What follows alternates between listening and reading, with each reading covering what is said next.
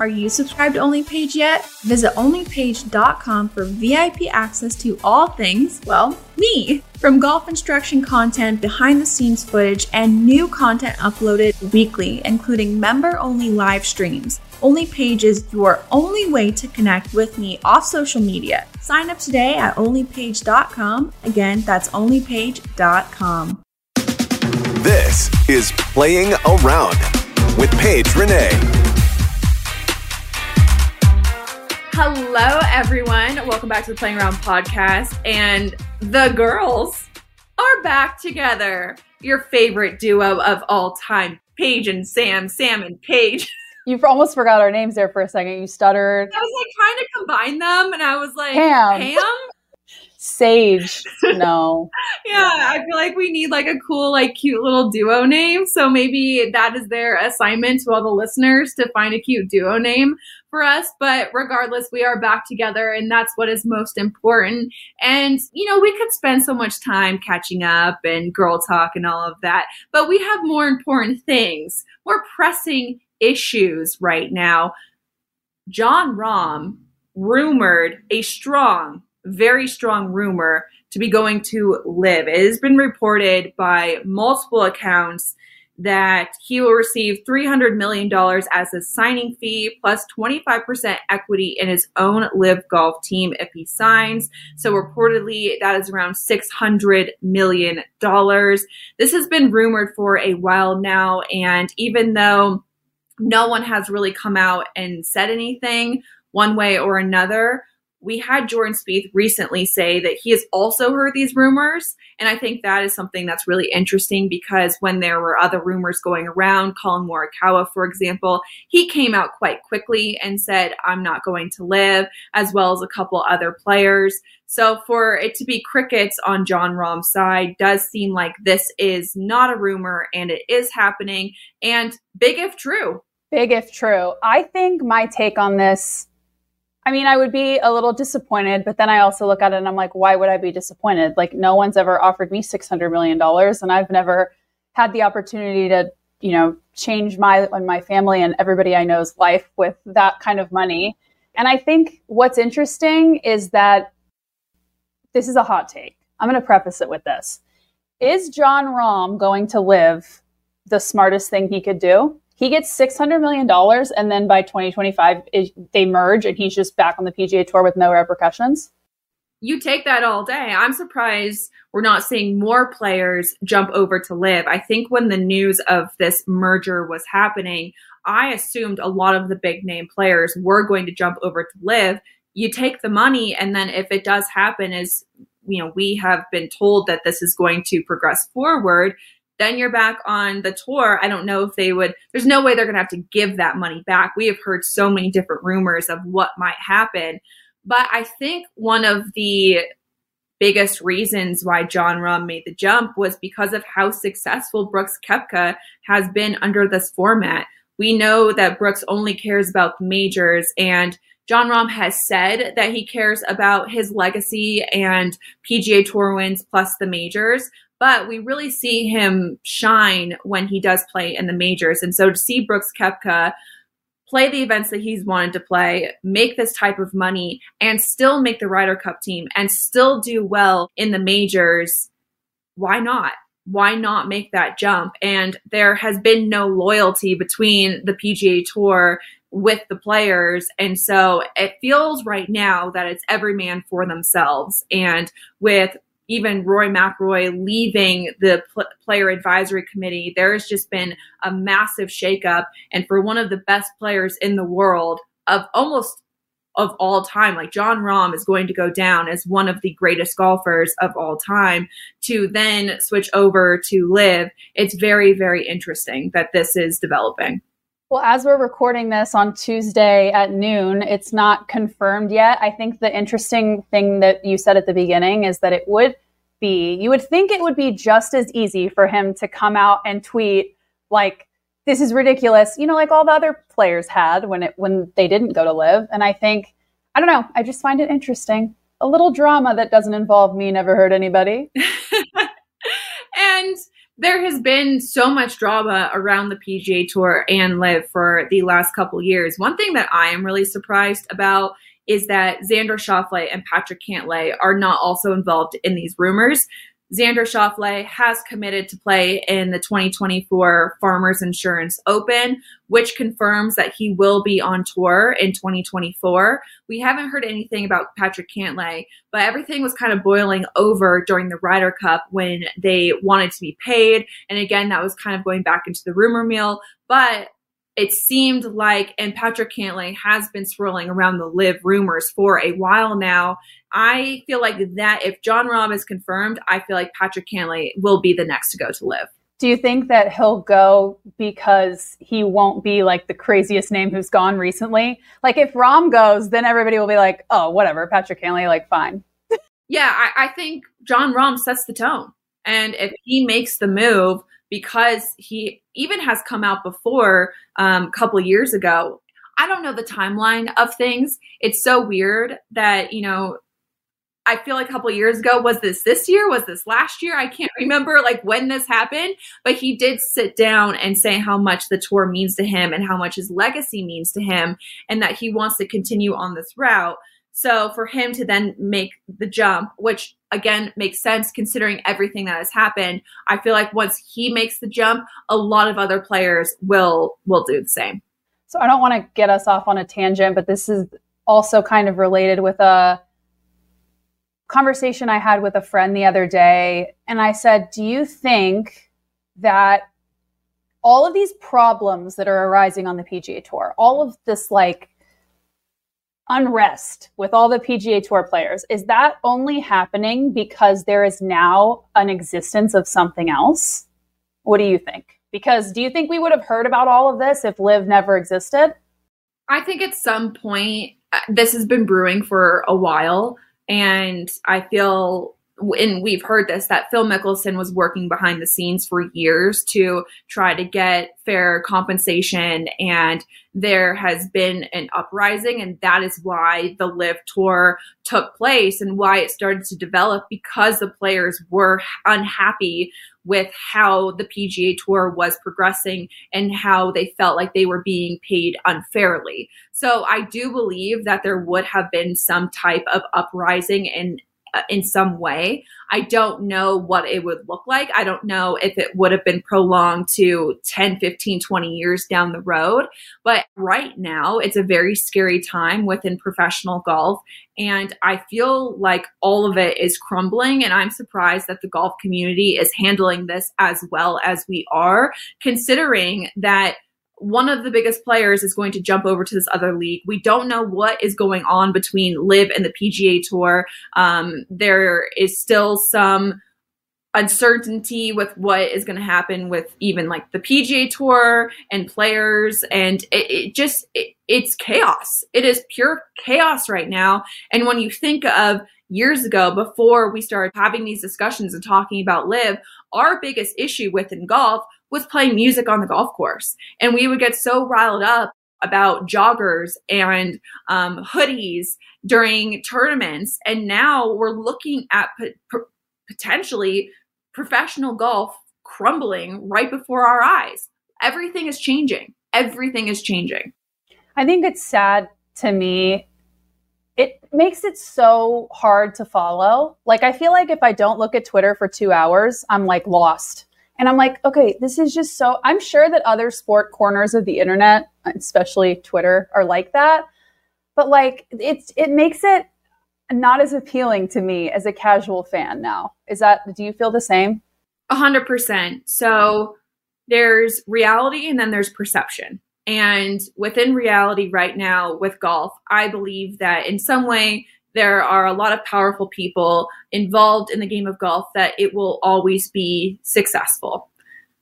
Perception is terrible right now. I feel that golf had all of this momentum, and right now it looks that professional golfers are crybabies and they're greedy and we are so disorganized and we don't know what's going on. And there's just all of these pieces in the news that are coming out. So we have LIV in the PGA Tour, and now we have the rollback issue, which we're going to talk about later. And it's just like one thing after another, after another, after another. And when you're so engrossed in the golf community, the reality of it is it's not that bad. We will figure this out and we will get through it. The perception of what golf is right now is garbage. Is absolutely garbage. And I think it is turning away casual golf fans, casual sports fans, and I don't see the game growing in a really positive way because of the perception of what professional golf is and what professional golfers look like. Again, not the reality, but that's the perception if you just are looking at Twitter quite quickly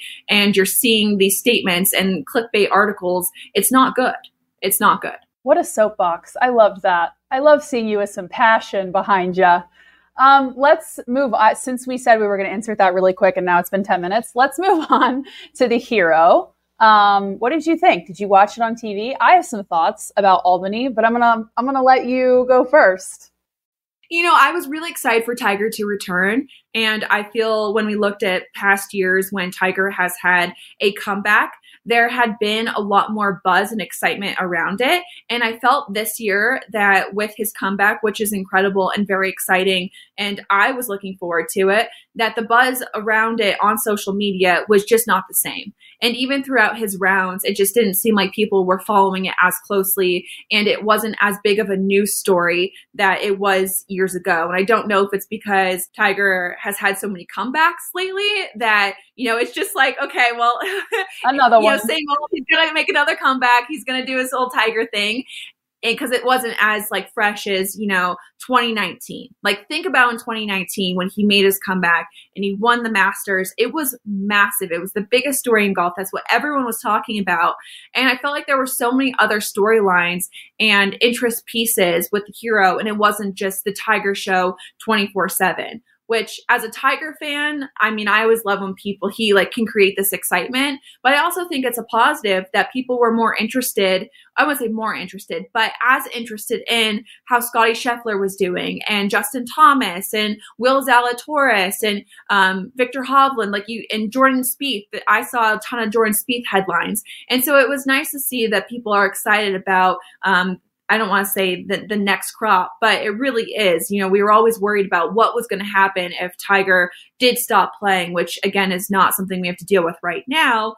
But it didn't really seem like there was that much interest compared to Tiger of these other players. And I feel like that is changing, which makes me very hopeful that people are still interested in these other players, in these other storylines.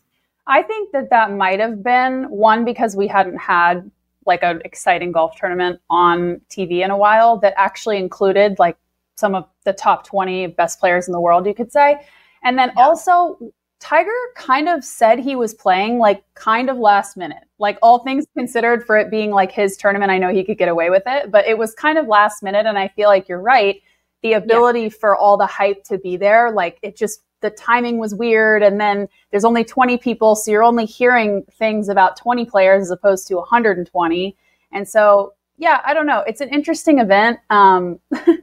So side note, my family surprised my dad with a trip to Albany this year. We have one of our best family friends has a house down there and we've been there a few times. It is beautiful. It is just like exactly what you think this prestige private country club would be like, except in the Bahamas. And it's lovely.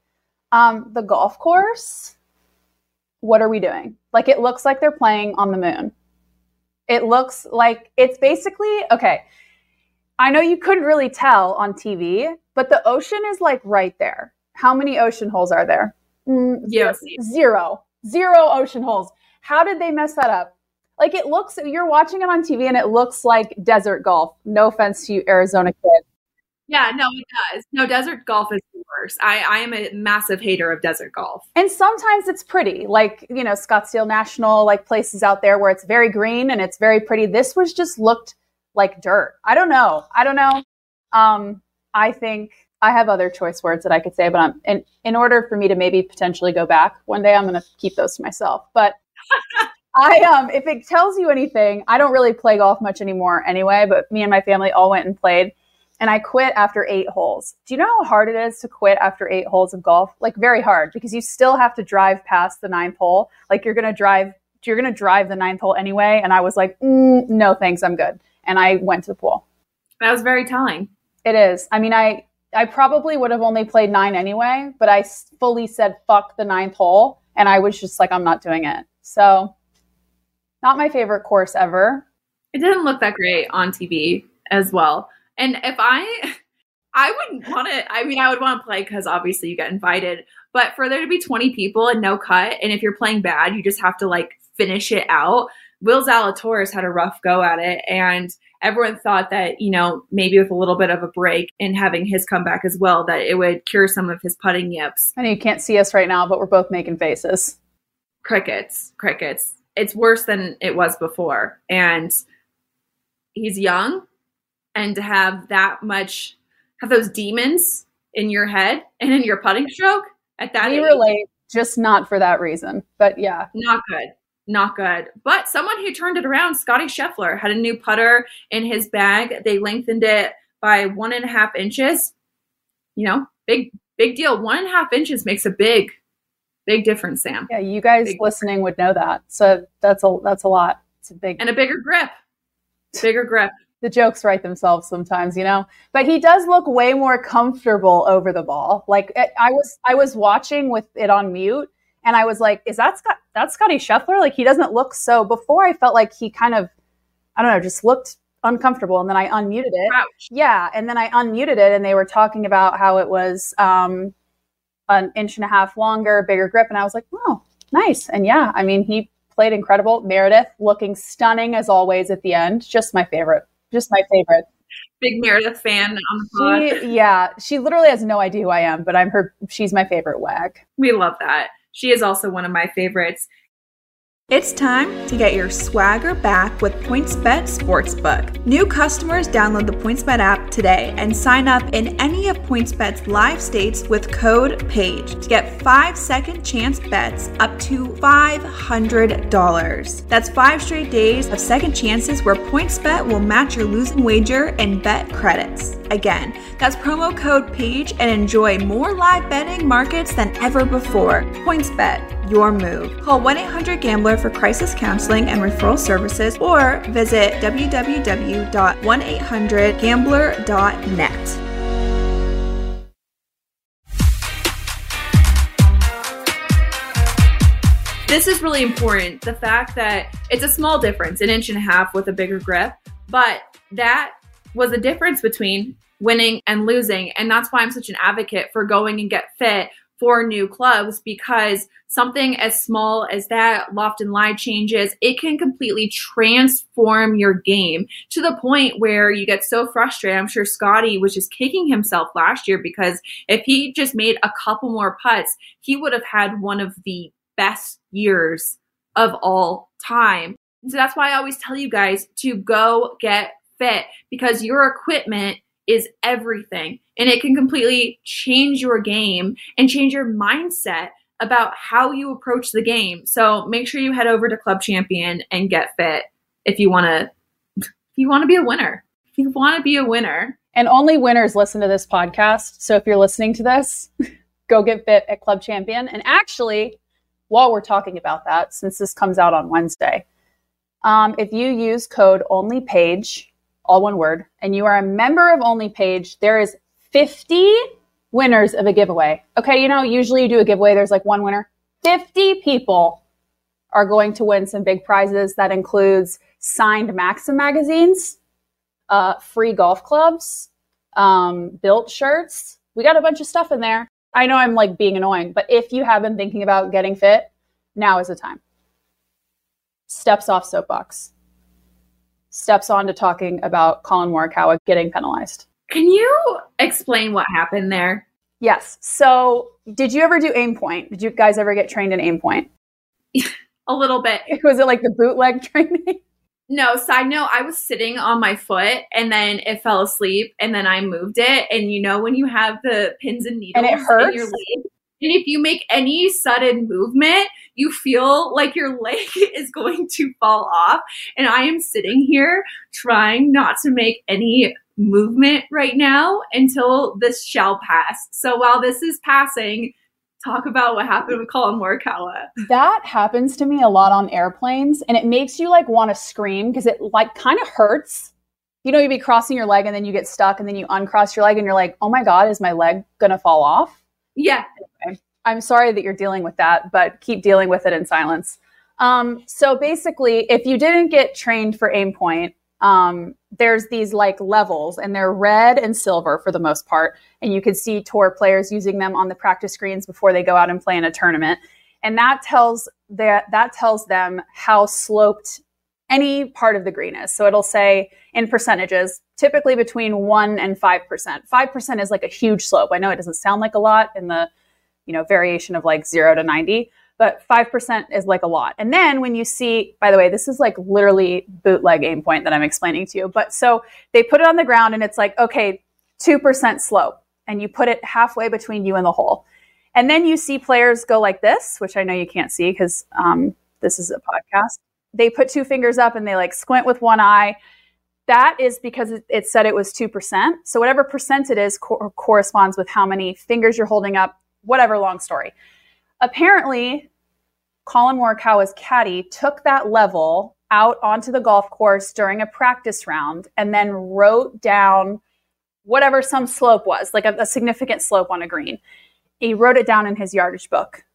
But notes can only come from traditional methods, quote unquote. So it can't involve any outside devices. I didn't know about that rule. We never used it on the golf course. We would only use it on the practice screen to like get acquainted with the slope. That's my understanding of it, basically. So Matt Fitzpatrick was rumored to report it. I'm confused on how. So were they playing the practice round together and he saw him write it in his book? Or was he looking over and saw it in his book? So my guess is the latter, because if they played a practice round together, then it would have come out sooner than that, right? This was like the third day. It was in the tournament. Yeah. It was while the tournament was going. So I was confused there.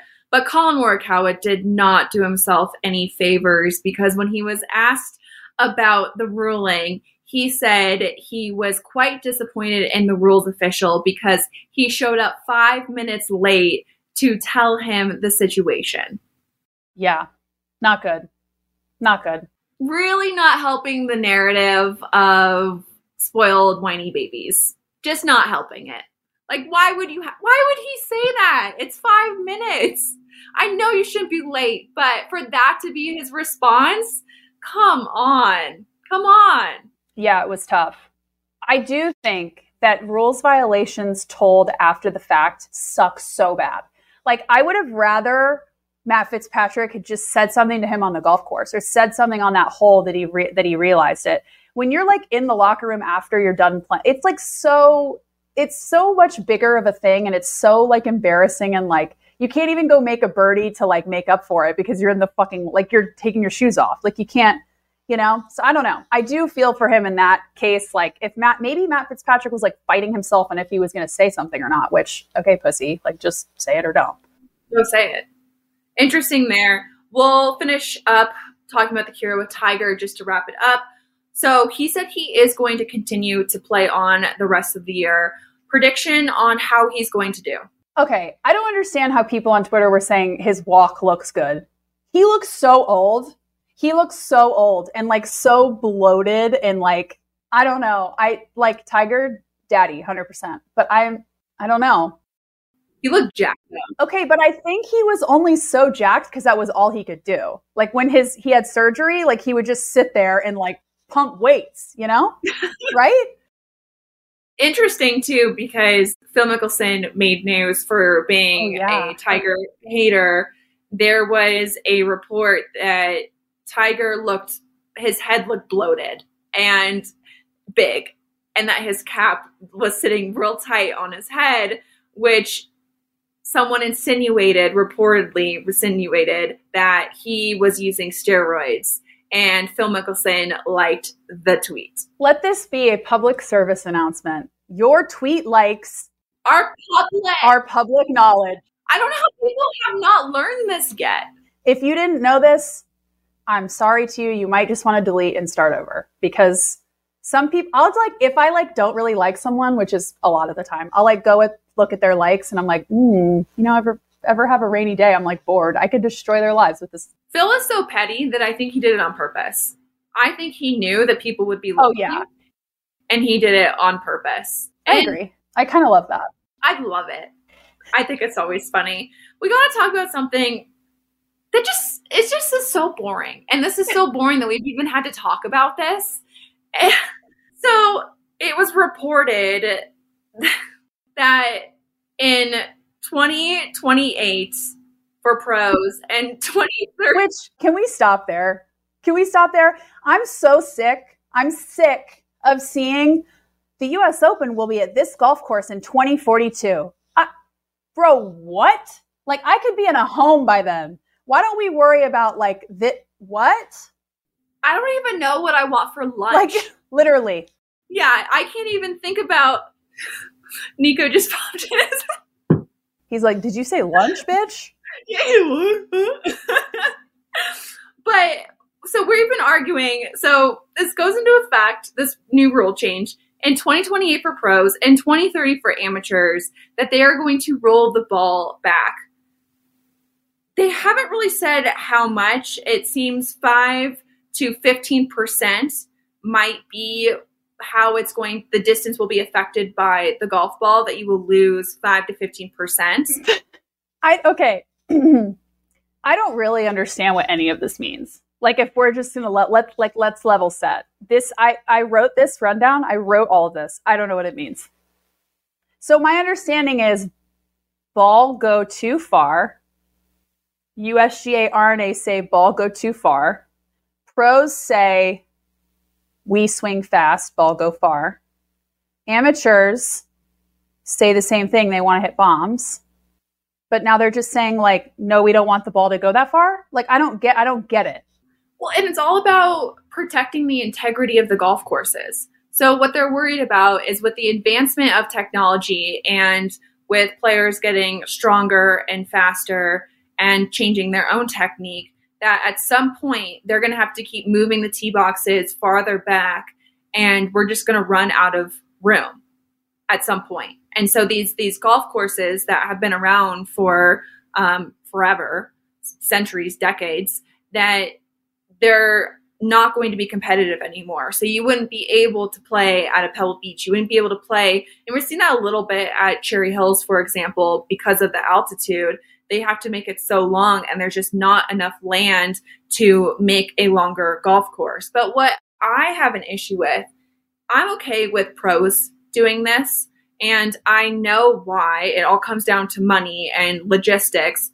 But why do you have to impact the poor amateurs? Not one person that I've ever played golf with that's an amateur golfer has said, man, you know what? Golf is too easy, and I hit the ball too far. This is what gets people into the game. You want to see these pros do superhuman things, and watching them hit it 370 is impressive. To watch them hit 7 irons 240. And I understand the other side of it, but if no one is interested in the game of golf, and it goes back to the conversations of living the PGA Tour and reality and perception, this is such a bad look, because no one is going to take the time to look at all of the research. No one's going to take the time to figure this out. They're going to see, I'm going to hit my driver and irons and everything 15 yards shorter. That's a massive, massive difference for a lot of people. And it's discouraging. I don't want to hit it shorter. I want to hit it farther. I want to continue to keep hitting it farther.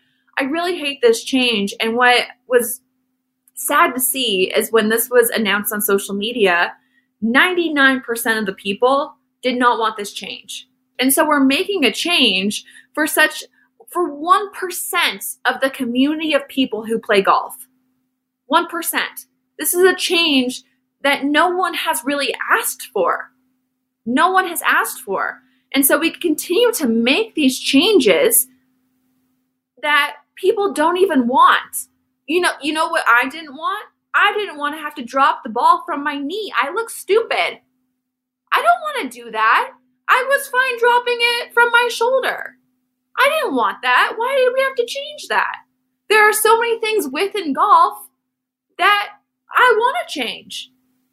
Why do I have to hit a ball out of a divot in a fairway? And now I'm going to have to do that 15 yards back. I mean, you're preaching to the choir. And I feel very ignorant on this topic, so I feel like I shouldn't even say anything. But I feel like if, for example, if I outdrive you by 10 yards at 260, if I hit it 260, you hit it 250, then it's just going to be the same if we hit it 240 and 230. Like, right? You know what I learned out of all of this? I don't know how to pronounce bifurcation. Bifurcation. You're adding letters. You know how many times I've had to read that word in the last couple of days, and then my brain goes to mush because I'm having to reread it, and I'm like, how do I pronounce this? That's the only thing I've learned out of all of this is I don't know how to say that. Well, you're also adding letters into the word that don't exist. So let's start there. Go ahead. Bifurcation. There you go. Good job. You know what though? And let me just put this out there. We never claimed to be smart. We never said that. Never said that.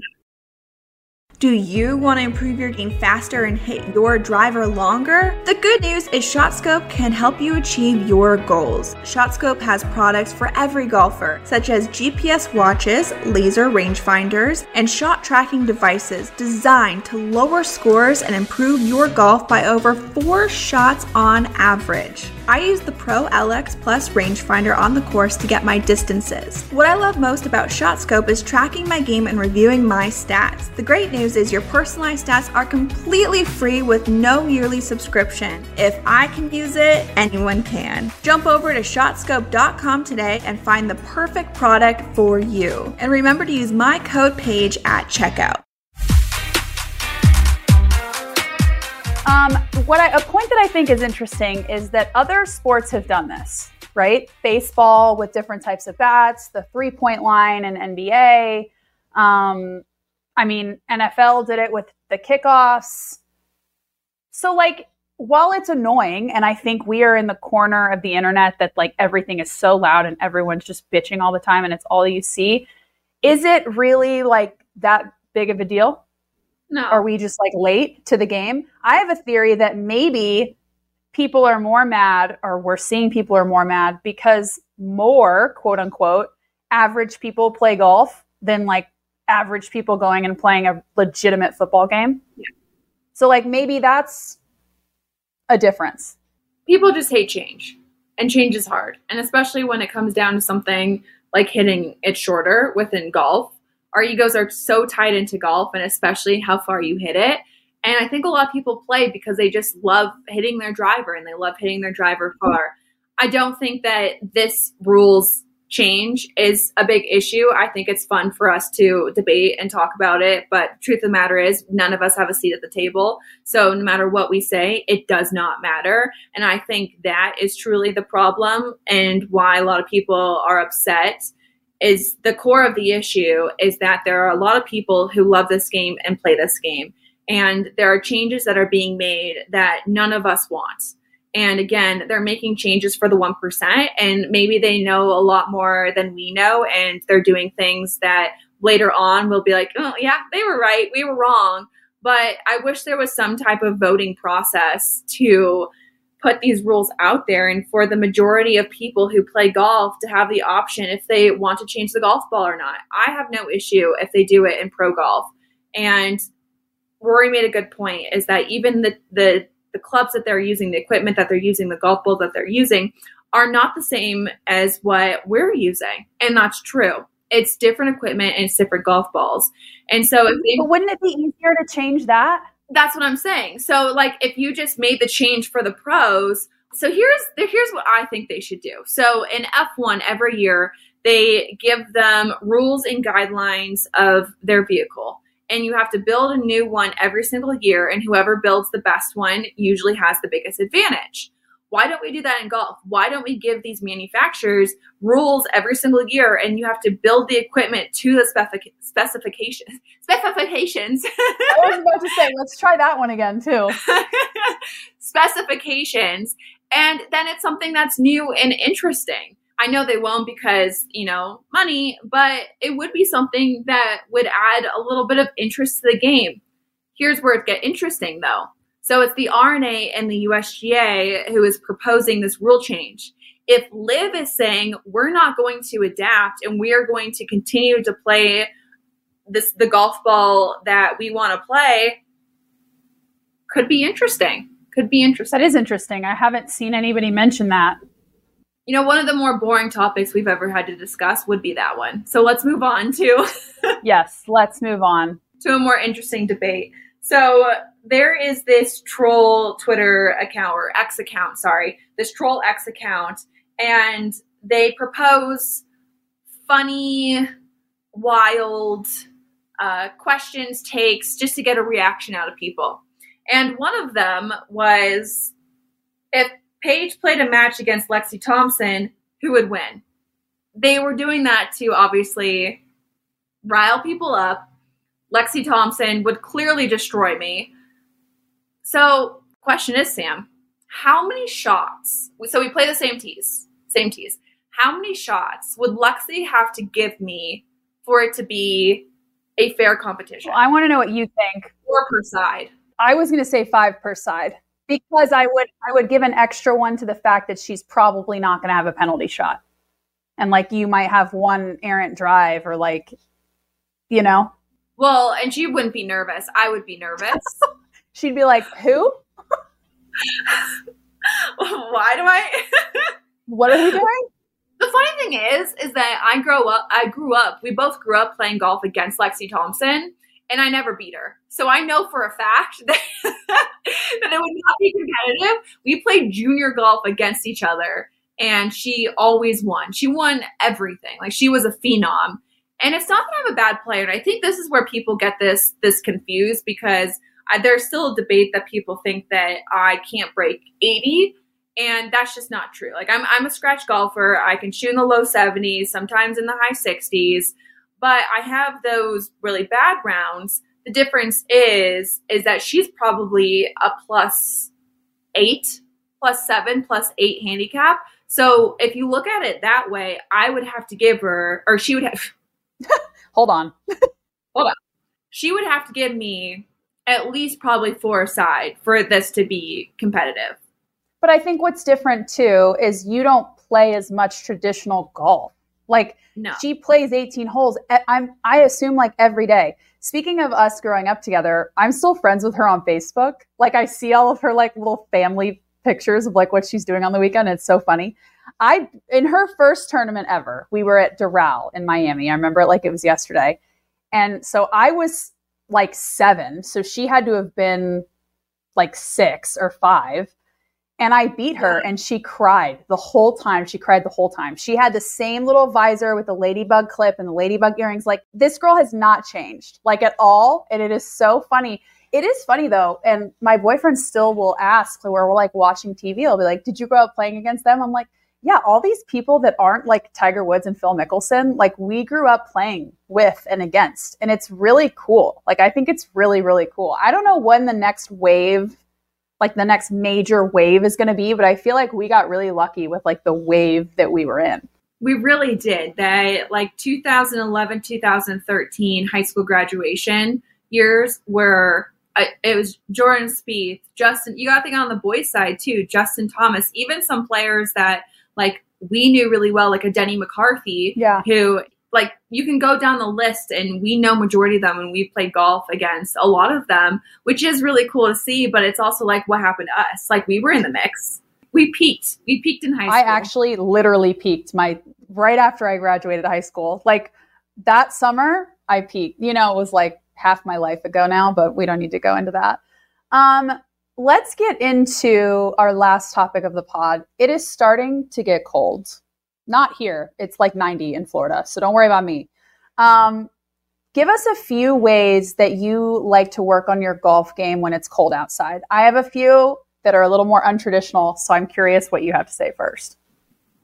I would say the first thing is finding a place to still practice and play. I think most people think that they live in a cold weather area, that they just put the clubs away and then they bring them out when it gets nice. But there are a bunch of places that you can go to get better. I love going to X Golf, and I love going there because you have access to all of this technology. You see the guys on tour and they're always looking at their numbers, and you have access to that. And they're spending like $60,000, $80,000 on these devices, and you have technology that will give you those numbers when you go to X Golf. And so I work on my swing path, I work on my club face, and I make these changes that are much easier to make, swing changes that are much easier to make when you're inside, because you're not as worried about people judging you and looking at ball flight and hitting off the grass. You got a few beers flowing. You're all Yeah. So you're able to actually make these changes now in a really safe, comfortable environment. And that's why I'm a huge fan of going to X Golf. And so go to places like that. Go to X Golf and work on your game. Spend time and treat them as range sessions. And it's also great too because you can bring your family, and it's also really fun, and it just gives you something to do also when it's so cold outside. You can still do really fun activities. Another one is I love my Perfect Practice putting mat, and putting is one of the biggest, most important aspects of the game. And so now you're able to just grind and work on your putting stroke, and also to hear the ball go in the hole is always given me a lot of confidence. And so you're able to work with your 4 to 12 footers, which is like your scoring zone with putting. And if you're able to feel confident with those, then you just score so much better. And the last one is work on your flexibility and your strength. I think this is a time where you can stretch and work on gaining more strength, which will help you swing a little bit faster and get in positions that you're maybe not able to get into. And so spending time on your body will help you play better golf. Those are great suggestions. I definitely want to echo the second one with putting inside. For me, and this is like something it's always happened to me. If I take a certain time off of golf, it could be a week, it could be 3 months, and I go back to the golf course and I'm like about to play and I look down at the grass, it like looks weird to me. Yeah. Like if I don't putt for an extended period of time, I feel like the golf swing for me, we've been playing for so long. I'm not going to hit it perfect, but I can at least hit the golf ball. With putting, like I'll look down and I feel like it looks like one of those weird, like simulation kind of thing. Everything's like moving and I'm like, whoa, am I like drunk? And I don't drink on the golf course, so I know I'm not drunk. So I would say that's a big one. Like if you can stay consistent, at least like you said, hear the ball go in, 5-10 footers, like that is, if for an amateur, for a 20 handicap, if you can improve within 10 feet, like you're going to shave strokes off your score so fast. My second one would be in college. We did this a lot because in Arkansas, it would get to where we couldn't even drive to the golf course. It would get so cold.